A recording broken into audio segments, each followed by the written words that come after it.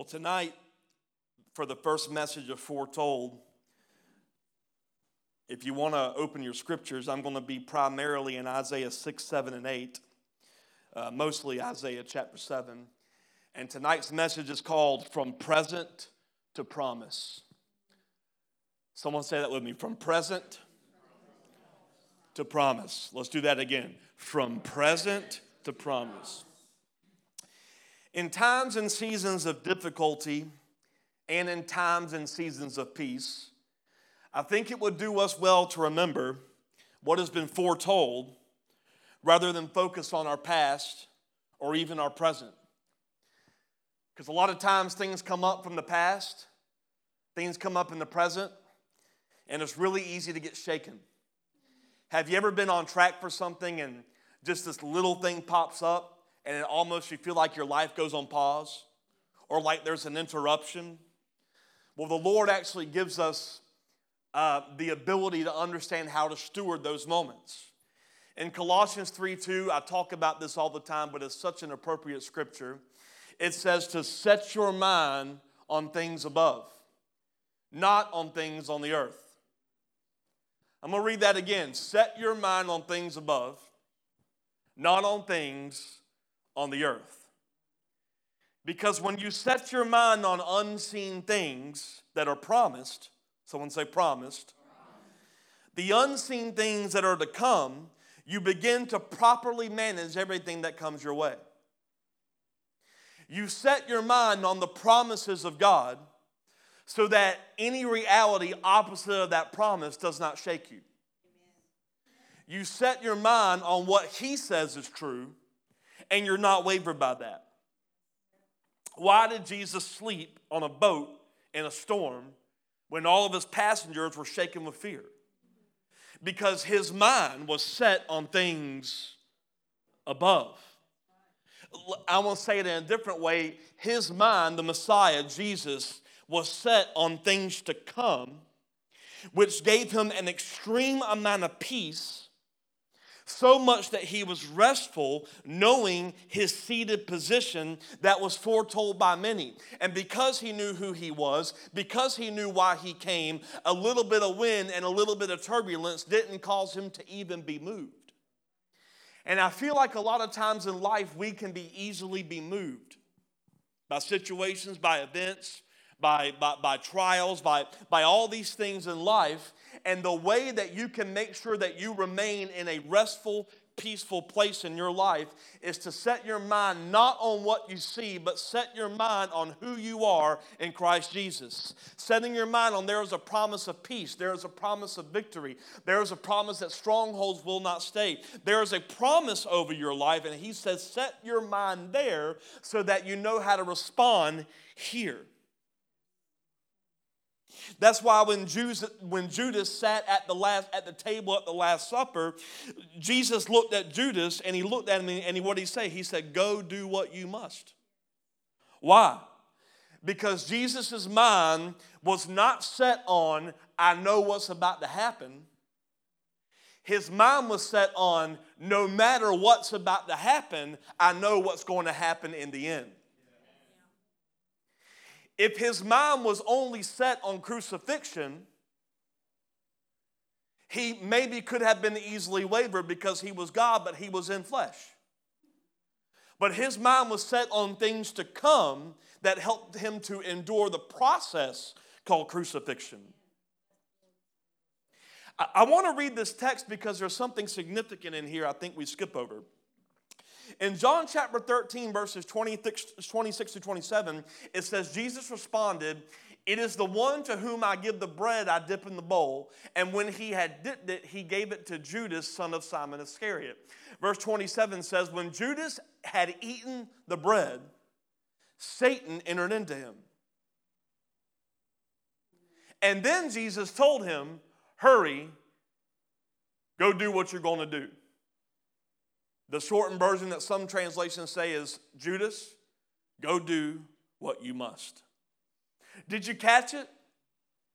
Jesus was not speaking to Judas. Because at that point, who entered in Judas? Satan. So Jesus actually looked at Lucifer and gave him permission to go do what he had to do, betray him. A very similar story in the Old Testament, another example is that Satan actually got permission from God to mess with someone. Job. Why? Because there was a process or a procedure that had to be gone through, that had to be done for future things to come. What was the procedure for the future things to come for us through Jesus? Betrayal, arrest, crucifixion. Well, what were the future things foretold? The enemy defeated, sin having no power, resurrection, death has lost its sting. There had to be a process to see the promise. And Jesus was fixated on the promise that helped him go through the process. And the church has been taught over and over to speak against the enemy, which is in part truth. But what if we could be so settled in our spirit, seeking God, that the best way to fight the enemy is to look at Lucifer and say, go do what you must. Because no matter what you do, it doesn't change the promise. No matter what you do, I am not going to be moved because I am seeking after the Father. And I am willing to go through whatever you bring because I know my Father will see the promise through. Anything that the devil tries to do in your life will not change the promise that God has over it. The trick is setting your mind on the promise so you understand how to manage the process. And sometimes the process are things that God brings, and sometimes the process is trials that the enemy brings. And what people will tend to do is when the enemy comes against us, we tend to back down, we tend to stop, we tend to get on pause, we tend to wonder, are we in the right direction? We start to question everything, and God says, your mind was not fixated on me when you started to question things because of a fiery trial. Set your mind on things above. Set your mind on the promise. Is this speaking to anybody already? Because if the devil has been defeated, how many of you believe that? Every attempt has to fail. Because past tense, he's been defeated. So no matter what he brings at you, it ain't going to work. Overcoming evil is overcoming the temptation to be led by it. And sometimes you're led by evil in your pause. Because you didn't know how to manage the trial. Evil is not just bad things. The scripture calls evil chaos and wasting your time. So some things of evil are you wasted your time because you let the enemy dictate the process. You said the enemy starts going and then you said, wait a minute, I can't do anything anymore. You lose a loved one and you don't understand why, so you put your life on pause. You have an issue in your finances. You don't understand why, so you put your life on pause. God says, set your mind on the promise so you know how to engage with the issue. Is this speaking to anybody? Is our faith so unshaken that when the enemy operates, we stay rested? Is our faith so unshaken that when there is chaos, it's easy for us to speak peace? To be foretold, the term foretold, is to tell beforehand of the coming of a future event by procedure or source of information. Let me say that again. Foretold, the name of this teaching series, to tell beforehand of the coming of a future event through the process of a source of information or procedure. It is not predicting something that might happen. You hear me? It is not predicting something that might happen.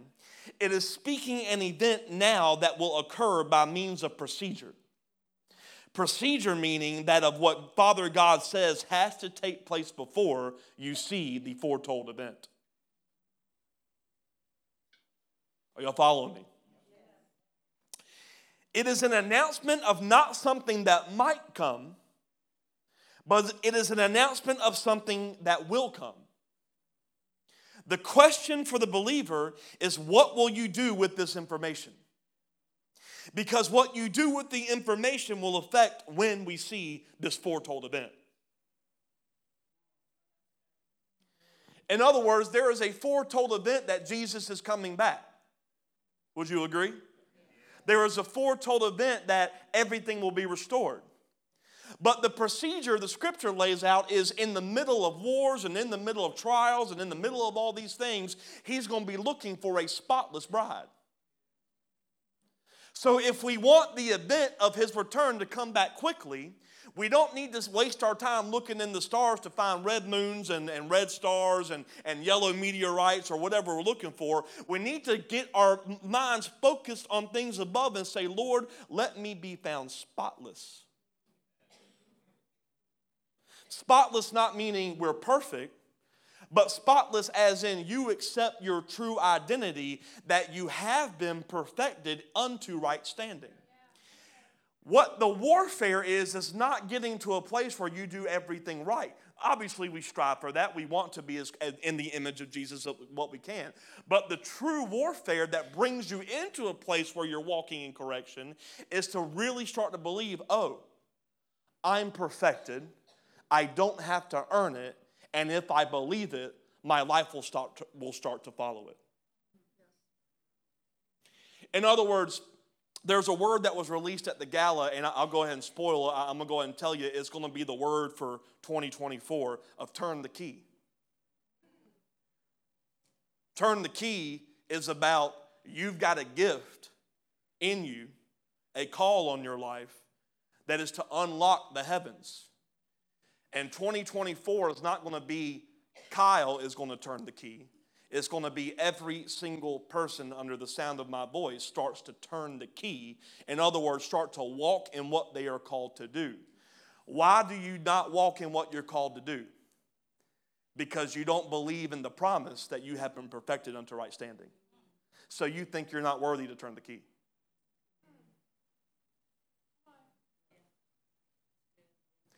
You cannot earn the worthiness to turn a key, but there was one that could. And he did. What will you do of the information with the information that has been foretold that you are good, that you have been perfected under right standing, that he's looking for us to be a spotless bride?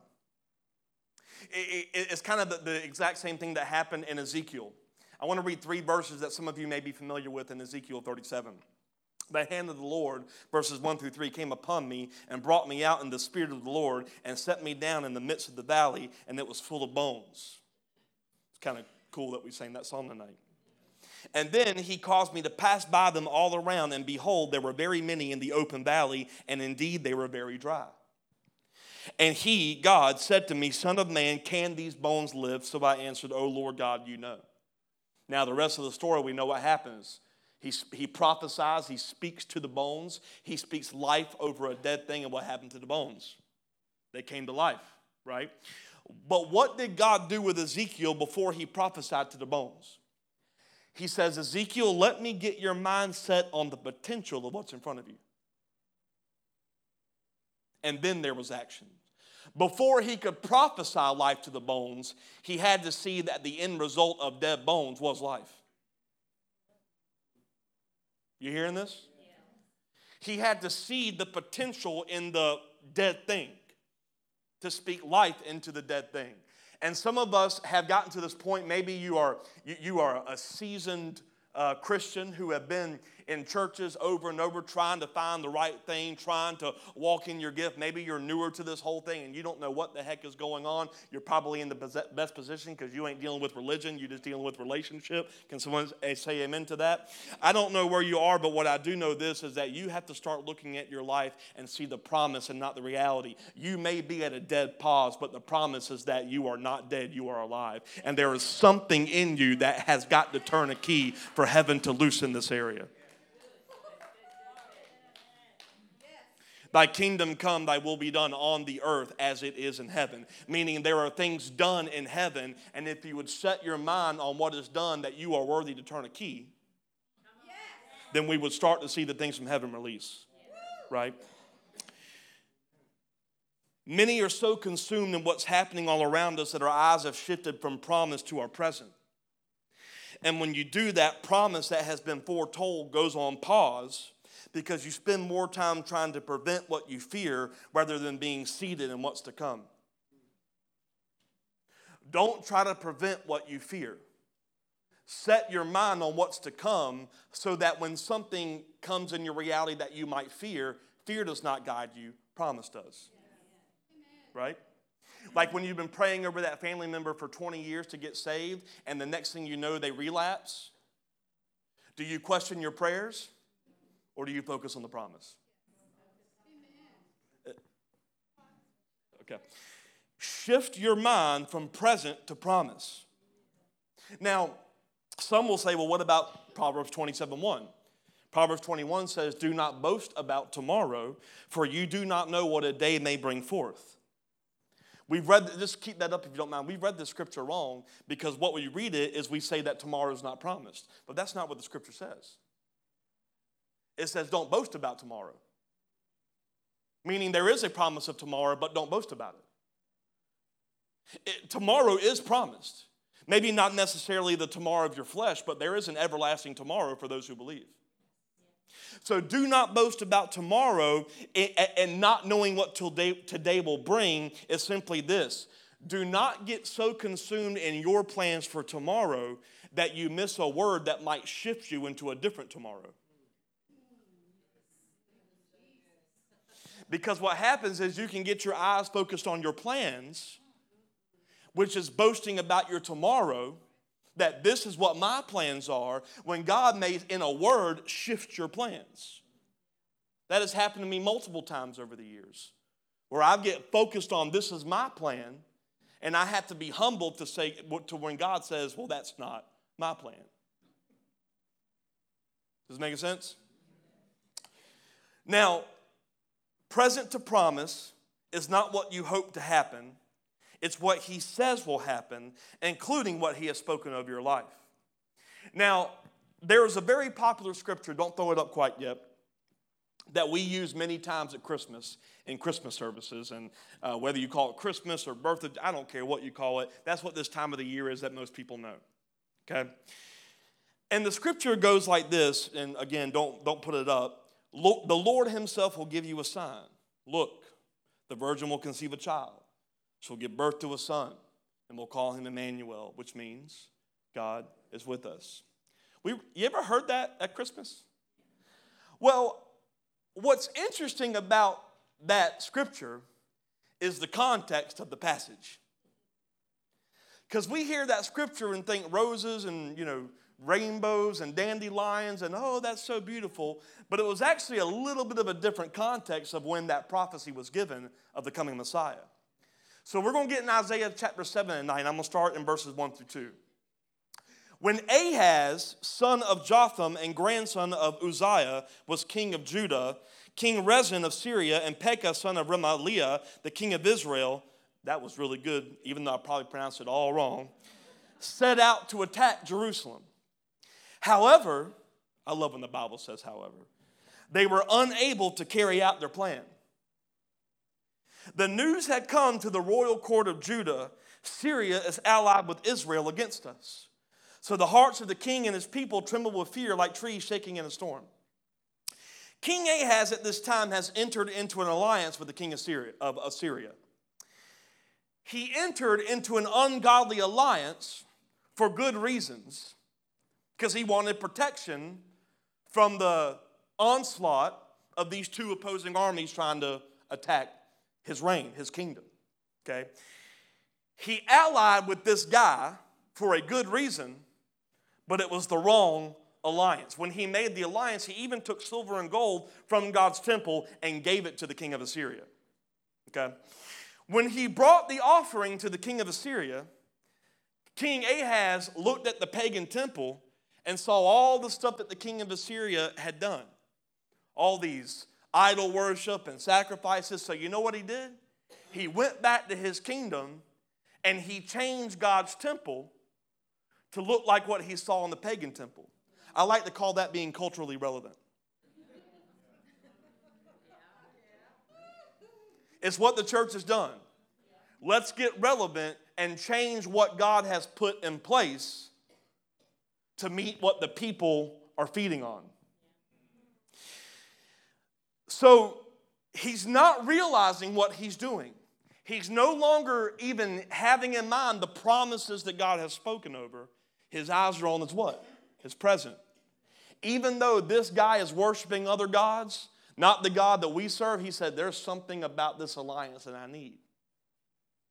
There's something about this relationship that seems good. Can I tell you something about how the enemy operates? The enemy doesn't look evil.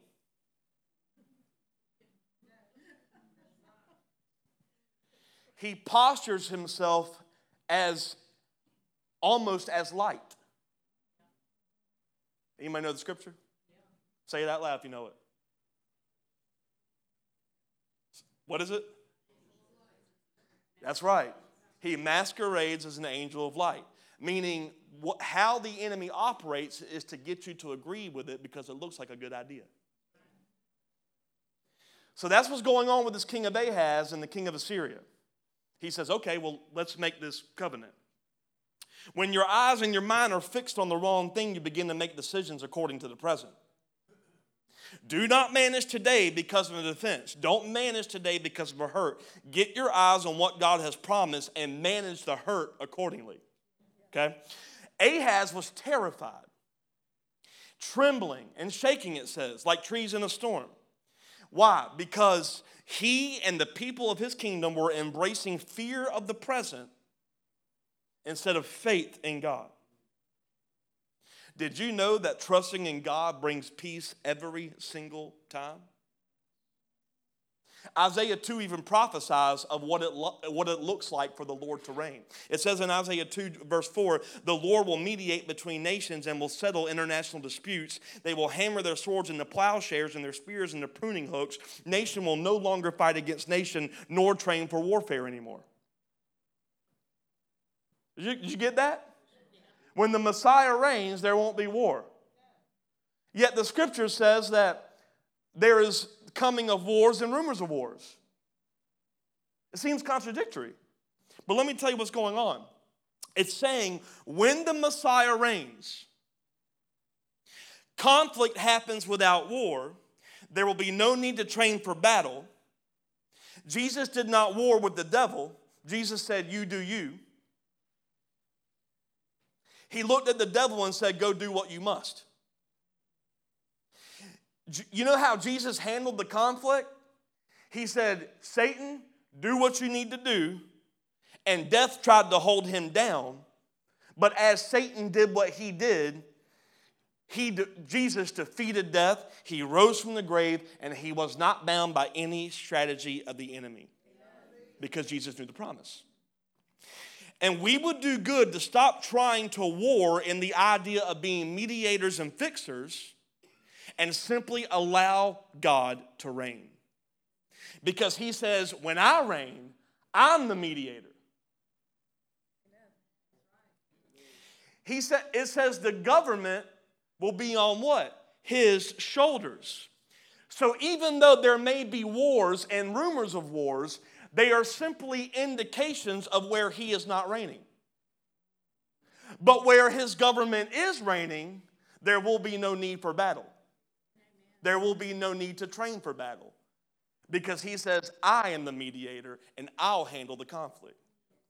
Spiritual warfare is not trying to war with people or war with hurt. Spiritual warfare is getting your eyes fixed on the promise so that you will not be shaken. Is this making sense? The only warring we should be doing is the fight of embracing promise, to which we say, get behind me, Satan, which is simply a process of, Satan, you do you, I'm standing firm. This is a different word, isn't it? Do you realize how much weight is lifted when you can just stand in the presence of God and say, Satan, you do what you need to do. You know why? Because it don't affect me. Even when it seems like it's affecting my present, my eyes are not on the present. So have fun, buddy. Because I'm focused on the promise. I can't tell you how many times in my life I've had to focus on the promise. How many of you have had to focus on the promise? Right now, we have to be a people who are not going to focus on what's going on now. We have to be focused on the promise. What is the promise? That there's going to be an apostolic movement in this area, that there is going to be worship to such a degree where we don't need a sermon. The worship is so thick that people walk in and they're saved and they're delivered. Some of you are newer here. Let me tell you something. This house has walked into some crazy things. 2 years ago, we saw a woman get out of a wheelchair, and she's right here right now, and she's standing. We've seen tumor disappears out of throats. We have seen some crazy miracles. And if things are happening like that, the enemy is going to try to shift us to present attacks. But if we're walking in that dimension, if we would set our eyes on a promise that he is taking us to a new expression, then we would no longer be moved by present demonic strategies. I get calls all the time about how the enemy is operating in your life. I say to you that your new strategy is, Satan, do what you must. I know where I'm seated. Because it's not your job to fight the devil. The government is not on your shoulders. It's on his. Okay. Verse 3. Then the Lord said to Isaiah, take your son, Shear-Jashub, and go out to meet King Ahaz. You'll find him at the end of the aqueduct that feeds water into the upper pool, near the road leading to the field where cloth is washed. Tell him to stop worrying. Tell him he doesn't need to fear the fierce anger of those two burnt-out embers, King Rezin of Syria and Pekah son of Remaliah. Did you hear what God told Isaiah to tell King? He said, stop worrying. Where you see two threats, I see two burned out embers. Burned out. They have the appearance of burning. They have the appearance of being on fire. But the only fire you need to fear is the fire of God. Fire, consuming, taking control. God says, I'm the burning one. Stop worrying about the counterfeit. Deuteronomy 4, our God is a what? Consuming fire. Get your eyes off the counterfeit and move from your present to the promise. It appears like it's powerful, but it ain't got nothing. It appears like it's going to do damage, but God just looks at it and goes, stop worrying. Now, mind you, this is predicated on one very important thing. You are seeking God. Okay? Going further in the passage, God says the invasion is not going to happen. Stop worrying about these two. Verse 9, it says, Israel is no stronger than its capital Samaria. Samaria is no stronger than its king Pekah son of Remaliah. Unless your faith is firm, I cannot make you stand firm. I cannot make you stand firm unless your faith is firm. Some versions say, if you will not believe, you will not be established. That does not mean if you don't believe or if you don't have faith, the attack will be successful. Because in this moment, and many of your moments, God's already talked about the attack.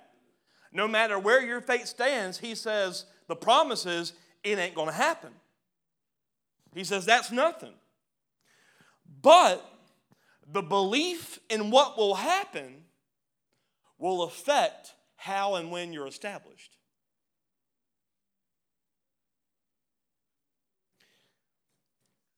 He doesn't say, if you don't believe, I'm going to let them attack you. He says, if you don't trust what I'm promising you, then you're not going to be established after it's done. Your faith does not affect what God says will or will not happen, but it will affect the course of your life as his plan comes to pass. Is this too heavy? Do not let your faith be shaken. Move your mind from present to promise so that every step is managed and established according to his word and not your circumstances.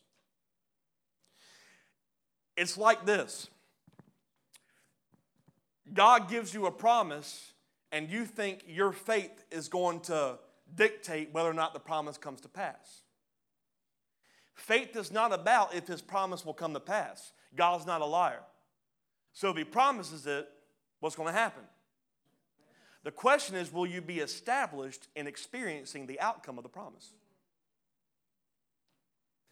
In other words, will you be able to walk in that promised land, or when the gates of the promised land are open, you're still stuck wandering around the wilderness?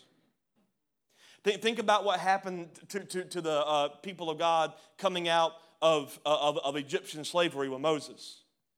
The promise was, get out of Egypt and I will take you into a land flowing with milk and honey.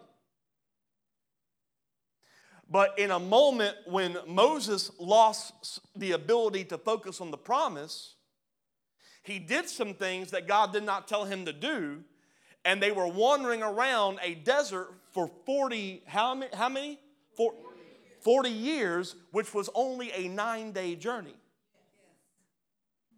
It's not that God changed the promise of get into a land flowing with milk and honey.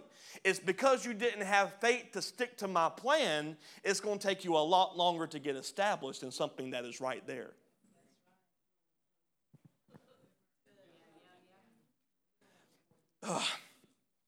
Now in verse 3, I want you to throw that up there if you don't mind. It says something very specific. The Lord told Isaiah, take your son Shear-Jashub and go up to meet King Ahaz. That name, Shear-Jashub, is translated this: a remnant shall return. God says, bring this reality that a remnant shall return before the king. Let him know that because you put trust in the king of Assyria, Judah will be taken into captivity, and I'm only going to save the ones that put their trust in me. Do you put your trust in him or your trust in your present?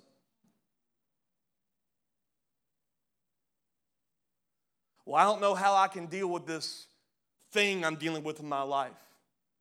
You want to know how you return from that thing you're dealing with? Or you put your trust in.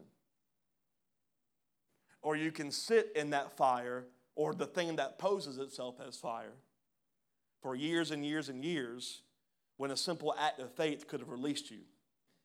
And for some people, a simple act of faith is, I'm going to forgive the thing that happened to me. But you're still waiting on them to apologize. You know what that's called? Wandering around the wilderness. Well, when they're worthy of my forgiveness, I'm glad Jesus did not act like that. What is let's turn the key. What is the faith key that you need to turn? Where do you put your trust? What do you try to manage? The present or the present according to the promise? Isaiah 40:31, those who trust in the Lord will find new strength. They will soar high on wings like eagles. They will run and not grow weary. They will walk and not grow faint.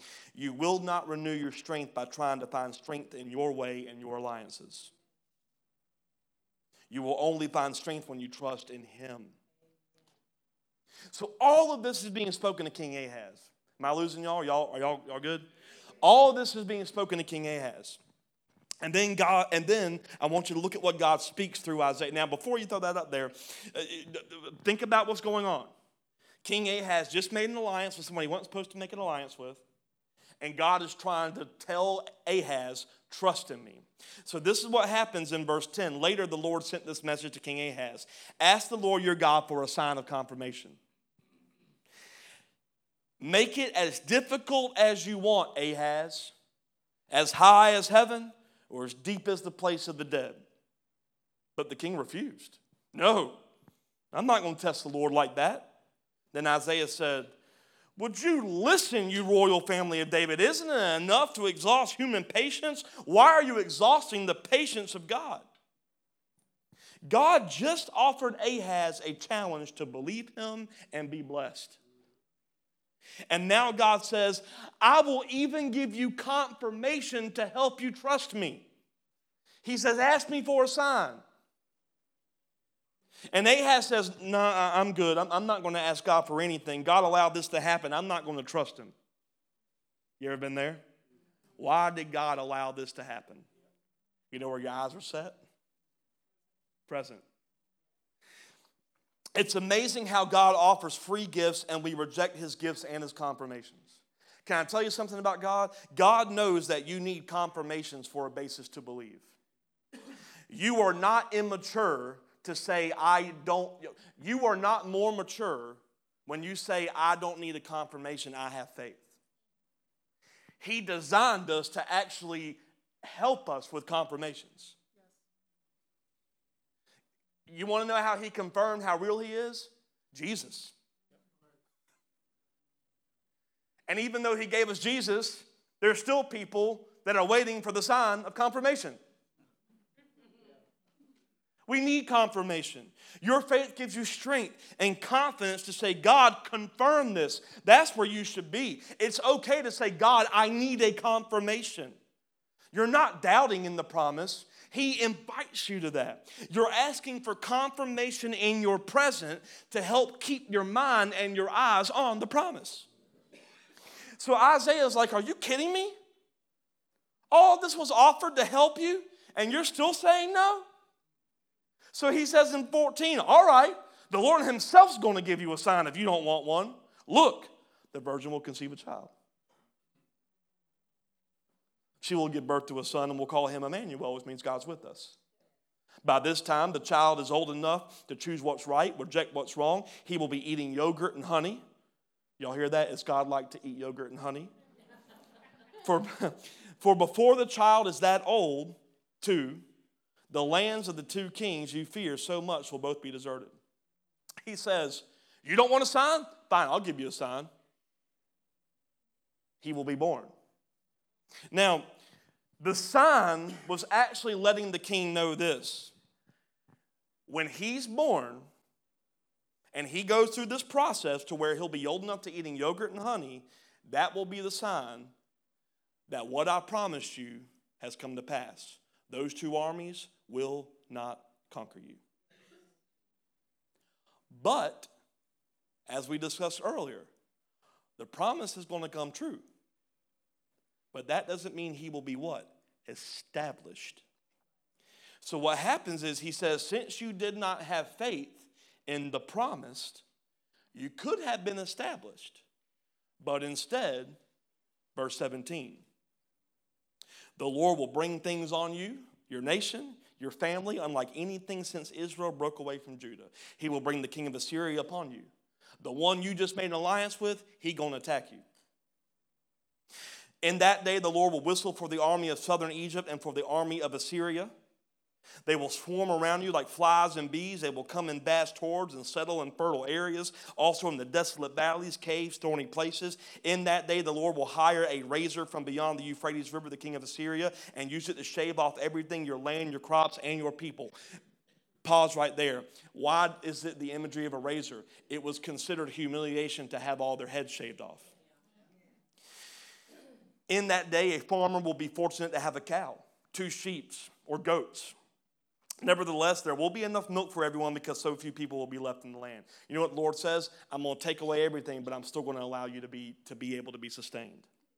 They will eat their fill of yogurt and honey. In that day, the lush vineyards, now worth 1,000 pieces of silver, will become patches of briars and thorns. The entire land will become a vast expanse of briars and thorns, a hunting ground overrun by wildlife. No one will go to the fertile hillsides where the gardens once grew, for briars and thorns will cover them. Cattle, sheep, and goats will graze there. He said, you are spared from your present fear, because I promised it would not overtake you. But your lack of faith in the promise will cause you to be unseated in the future.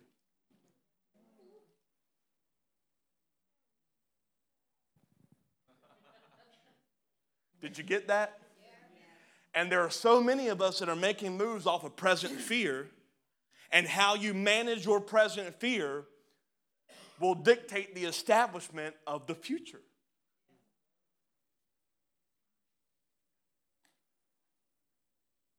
If we are going to be a house that sees this incredible move of God that we're believing for, that we're starting to walk into, we must make sure that in order to be established then, we have to properly manage now. Yes. So when there's trials in the house and we start to not trust each other, do we trust in the promise or make moves off the present?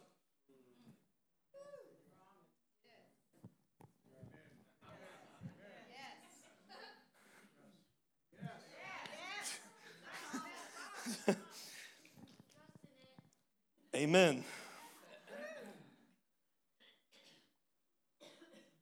He gave Ahaz a promise and a chance to believe in it. There will be a day when God with us will be so tangible that we will see it in a man so that we will know what it's like to live as God with us. He was speaking of the Savior, Jesus.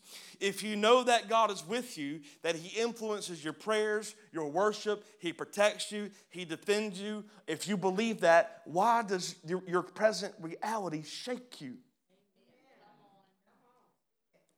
In the very next chapter, God tells Isaiah, I love Judah, but I'm going to have to deal with Judah because they've rejected my care, they've rejected my faith. And this is what He says in verses 7 through 10 of Isaiah 8.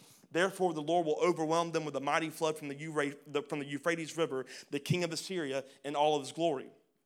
The flood will overflow all its channels, sweep into Judah until it's chin deep. It will spread its wings, submerging your land from one end to the other, O Emmanuel.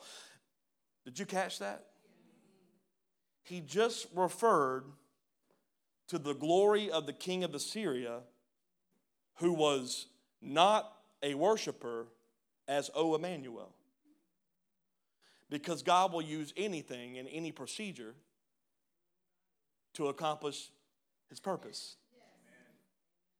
That is why it's okay to say, Satan, do what you must. Because he doesn't know that in doing what he thinks he must, he's actually helping God the whole time.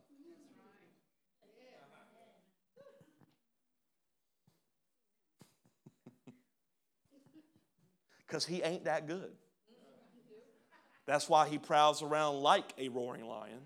That's why he poses himself as something that looks good. I've said this many times. If you read through the scripture, the way it describes Lucifer is that he was made with pipes and timbrels, meaning he was the best musician ever created, the worship leader of heaven. So in heaven, he would get worship, and he was supposed to push worship to the Father, but when he tasted that worship, he said, I want it for myself. And in that moment, Satan fell. And I have said, of course, the music of the world is better than the church because the author of it is for the one who was created to do it. However, in the promise, the sound that the church brings forth will be better than anything Lucifer was ever made to do.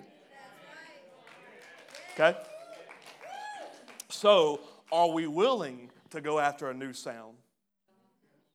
A sound that Lucifer cannot even find the frequency of.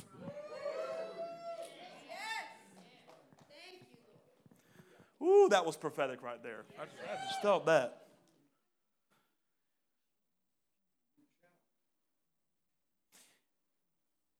Verse 9. Huddle together, you nations, and be terrified. Listen, all you distant lands. Prepare for battle, but you will be crushed. Yeah, prepare for battle, but you will be crushed. Call your councils of war, but they will be worthless. Develop your strategies, but they will not succeed. God is with us. You can strategize all day and prepare for war and huddle together, but he says nothing you do will stand. The only thing that will stand is God's plan. So go ahead and do what you think you need to do. Go ahead and do what you think is justice. He says none of it matters. Your plans will not stand. Think about building the Tower of Babel. They were skilled in doing what they wanted to do. And they were building and building and building. And the Lord looked and said, oh, they're doing this thing, but it will not stand. and it came crumbling down. His presence should be more of reality than our present. He was even speaking over this king of Assyria that God is with us. Satan, do what you must do. And through all this, going through all this present, God talks to Isaiah. And I'm about 5 minutes from being done. But maybe 10. And through all of this present, this is what God says to Isaiah in chapter 8. Watch this in verse 12. Don't call everything a conspiracy like they do. I'm just going to leave that one there for a second. Y'all hear that? Don't live in dread of what frightens them. I'm going to speak this to the church. Why are you scared of what's going on in the Middle East? Should we pray? Yes. Should we fear? No. Should we fear what's going on in our government? No. Should we fear about taxes raising? No. That was a little bit lesser than... If your faith is in the promise, why do you trust more in a democratic government than a kingdom government? Make the Lord of heaven's army holy in your life. You know what the word holy means? Set apart. Make the Lord holy in your life. In other words, have him so set apart in your life that everything filters through him. He is the one you should fear. He is the one who should make you tremble. Verse 16.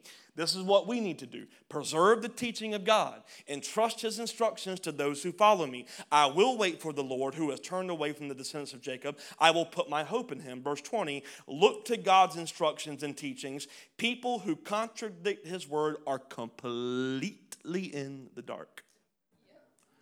You know what completely means in the Greek? Completely. All of it.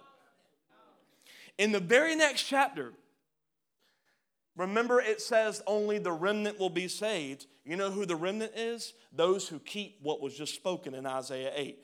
Preserve the teaching, making God holy, fearing God, waiting on God, looking to his way, living the word. In the very next chapter, I didn't put the scripture up there, but I want to read this to you. This is what is prophesied in chapter 9. If you would do this, keep your eyes focused on God. Live a life set apart. The time of darkness will not go on. Despair will not go on. The earth will be filled with glory. People will see a great light. God's nations will be enlarged. People will rejoice at the harvest. The yoke will be broken. The heavy burden will be lifted. The rod of the oppressor will be broken, and the enemy's ways will be fuel for the fire. Why? Isaiah 9:6. For a child is born to us. A son is given.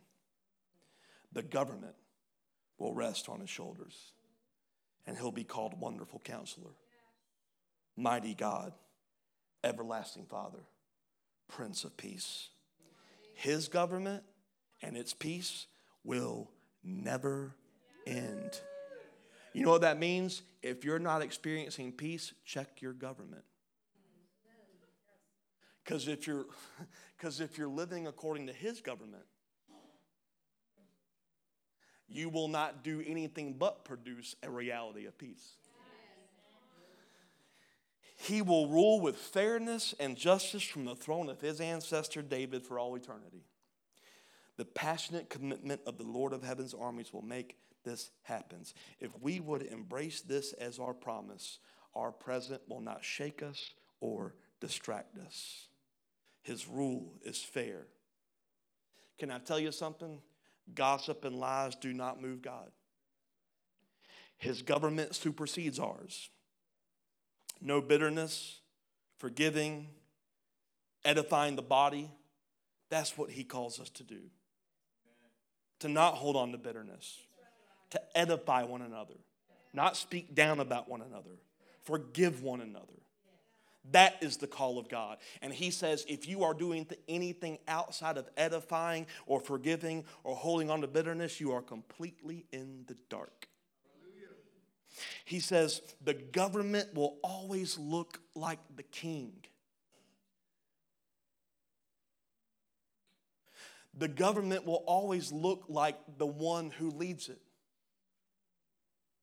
When you have someone in office that's not great, what happens to the country? It's the same principle for your life.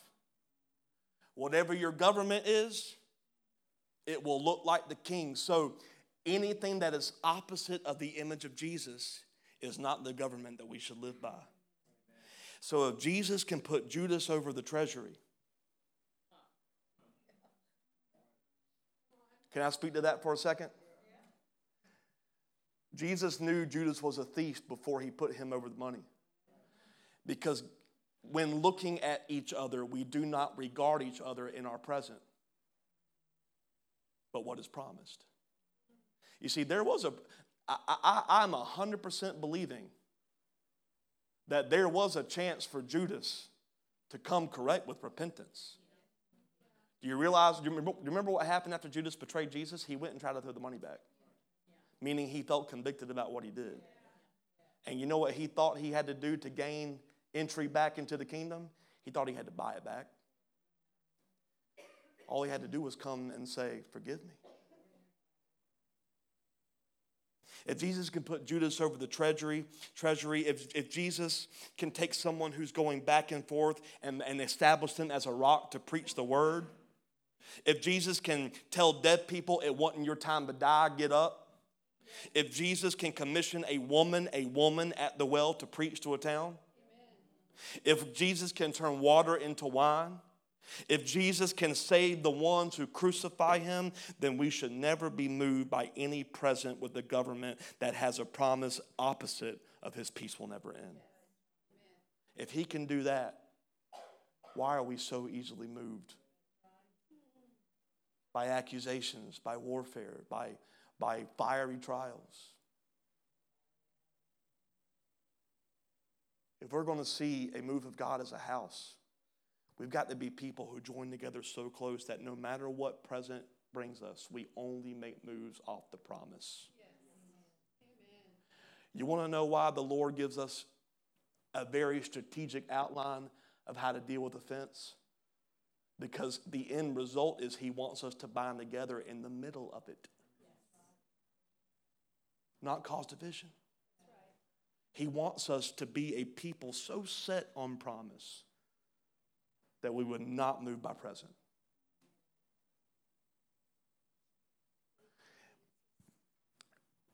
We can walk into such a degree of glory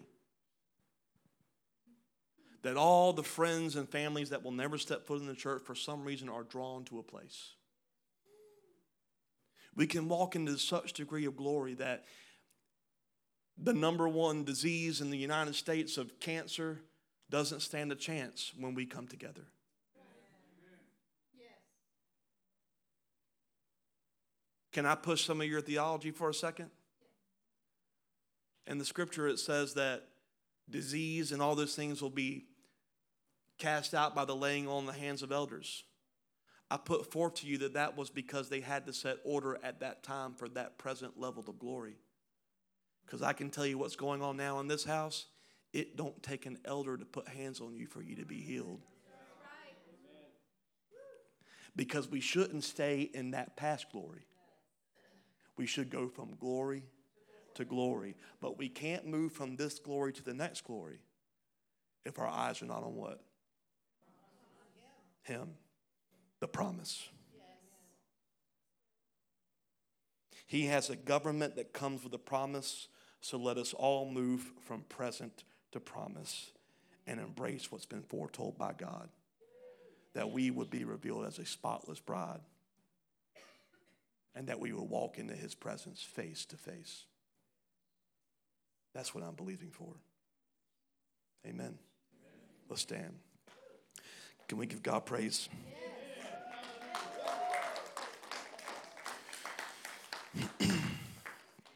Lord, we just thank you tonight for everything you're doing and everything you've said. I say it every week, and I want to invite you to this right now, church. that this place, this area of our facilities is going to be set apart. Jacob's going to lead some worship, and yeah, I'm going to go ahead and deal with this. Y'all put your eyes right here for a second. There was a word given 2 weeks ago that I've got to share. I'm not going to tell you who gave it to me. Someone in the house. The word said that people are coming into worship, and the Lord is seeing us sway back and forth and giving him glory. I felt his presence so strong tonight. He's still here.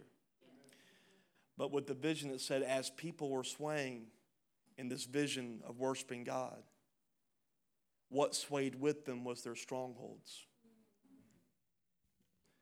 In other words, we came into the presence to worship, and we did not cast down the strongholds. We're worshiping God, embracing the places in our life that are falling short. There is a call for everyone in here. Don't leave here embracing what you're dealing with. Maybe you want to come up here and you need some prayer. Maybe you want to sit in your seat. Maybe with your other half, and you just, or the friend or family member, and you just want to say, in the name of Jesus, this is what I'm dealing with. I lay it down. Before you leave tonight, I put forth to you, lay down the thing and leave saying, Lord, you're the only one I want to hold on to. Whether that takes you 20 seconds or 2 hours, and I mean that. Isn't that right? This place is open for you. If you want to have conversations, there's a big lobby out there. Go have them. This is fellowshipping in the name of Jesus. But let this place be set apart to do business with God. When you lay down your stronghold, you know what you're doing? Moving from what? Your present to promise. Because you're leaving with an expectation. It no longer has me. So, Lord, I just speak that every stronghold, every yoke, every scheme of the enemy tonight will be broken, will be laid down at your feet, and that we leave out of this room in the reality of our wholeness. Because we sometimes, God, operate as if we're broken, but you say that we're restored, that we're healed, that we're set free, that we're delivered. So, Lord, I just speak over every single person under the sound of my voice on your behalf right now. I prophesy that as we lay down strongholds, we leave with a wholeness that we have never experienced before.